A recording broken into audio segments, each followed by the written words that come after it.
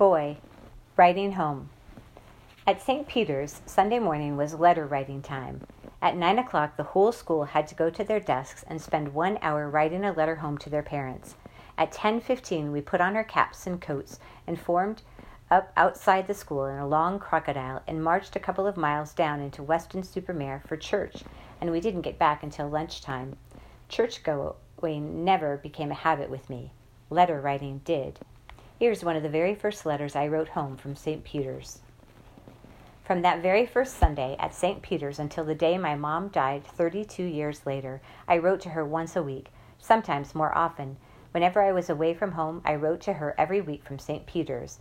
I had to, and every week from my next school, Repton, and every week from Dar es Salaam in East Africa, where I went on my first job after leaving school, and then every week during the war from Kenya and Iraq and Egypt when I was flying with the RAF. My mother, for her part, kept every one of these letters, binding them carefully in neat bundles with green tape. But this was her own secret. She never told me she was doing it. In 1957, when she knew she was dying, I was in hospital in Oxford having a serious operation on my spine, and I was unable to write to her. So she had a telephone specially installed beside her bed in order that she might have one last conversation with me. She didn't tell me she was dying, nor did anyone else for that matter, because I was in a fairly serious condition myself at the time. She simply asked me how I was and hoped I would get better soon, and sent me her love. I had no idea that she would die the next day, but she knew all right, and she wanted to reach out and speak to me for the last time. When I recovered and went home, I was given this vast collection of my letters, all so neatly bound with green tape, more than 600 of them altogether, dating from 1925 to 1945, each one in its original envelope with the old stamps still on them. I am awfully lucky to have something like this to refer to in my old age. Letter writing was a serious business at St. Peter's. It was as much a lesson in spelling and punctuation as anything else, because the headmaster would patrol the classrooms all through the sessions, peering over our shoulders to read what we were writing and to point out our mistakes. But that, I am quite sure, was not the main reason for this interest. He was there to make sure that we said nothing horrid about his school. There was no way, therefore, that we could ever complain to our parents about anything during term time.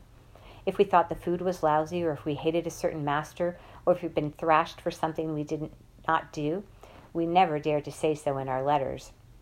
In fact, we often went the other way. In order to please that dangerous headmaster who was leaning over our shoulders and reading what we had written, we would say splendid things about the school and go on about how lovely the masters were.